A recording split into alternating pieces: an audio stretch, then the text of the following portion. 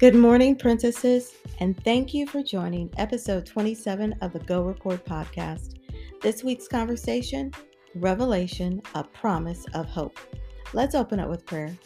Heavenly Father, strengthen us as we pour out so that you can pour in and lead us as we pour forth in your name. Amen. Princesses, I have a question for you this morning and for the week actually. What exactly is hope? And when I ask this question, I'm not looking for the dictionary definition of hope, but I'm looking for the deep hope definition. What exactly does that mean? You know, the one where we know that we know that we know? Well, I'll give you a few seconds. What exactly is hope? Okay, time's up. Simply put, what is hope? Well, our God is hope. You see, He is the creator of hope. Because of His great love for us and through the power of His Holy Spirit, He gives us hope. Romans 15, chapter 13 reminds us in closing prayers that may the God of hope fill you with all joy and peace as you trust in Him, so that you may overflow with hope by the power of the Holy Spirit. You see, we know that our God is full of love, and because of that, He gives us hope. So we must be careful to, above all else, guard our heart, for everything we do flows from it. Proverbs chapter 4, verse 23. You see, the book of Revelation is all about hope. God's promise to us for a brighter and lasting forever. Hope, dear princesses, hope. In the September 2022 article entitled, "What Can Revelation Teach Us About Hope?"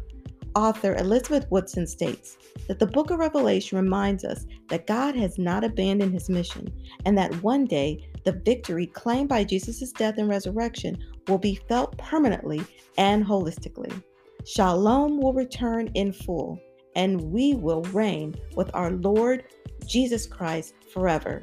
She says, hope wins, and I'm saying yes, hope wins. As we reflect on the first 12 chapters of the book of Revelation, one perspective could be one of heaviness. But you see, there's this but clause. And that clause exists time and time again in the 65 other books of the Bible that we know and what we've read. And that clause is but God. Contained in the book of Revelation, there is a constant example of glimpses of hope. God is still on the throne. God is sovereign. In fact, in Revelation chapter 21, verse 4, it says, He will wipe every tear from their eyes. There will be no more death or mourning or crying or pain, for the old order of things has passed.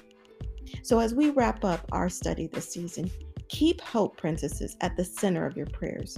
Keep hope at the center of your heart's core, because everything flows from it. Hope beyond hope, in knowing that God's master plan is still at work. His love is everlasting.